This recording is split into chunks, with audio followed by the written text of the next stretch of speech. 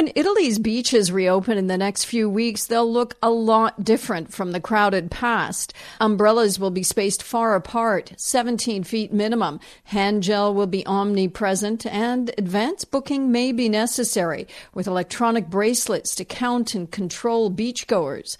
Not exactly a carefree environment, which Italy's beach managers say will be doubly painful, with revenues down at least 60% and sanitation and insurance costs up. Megan Williams, ABC News, Rome.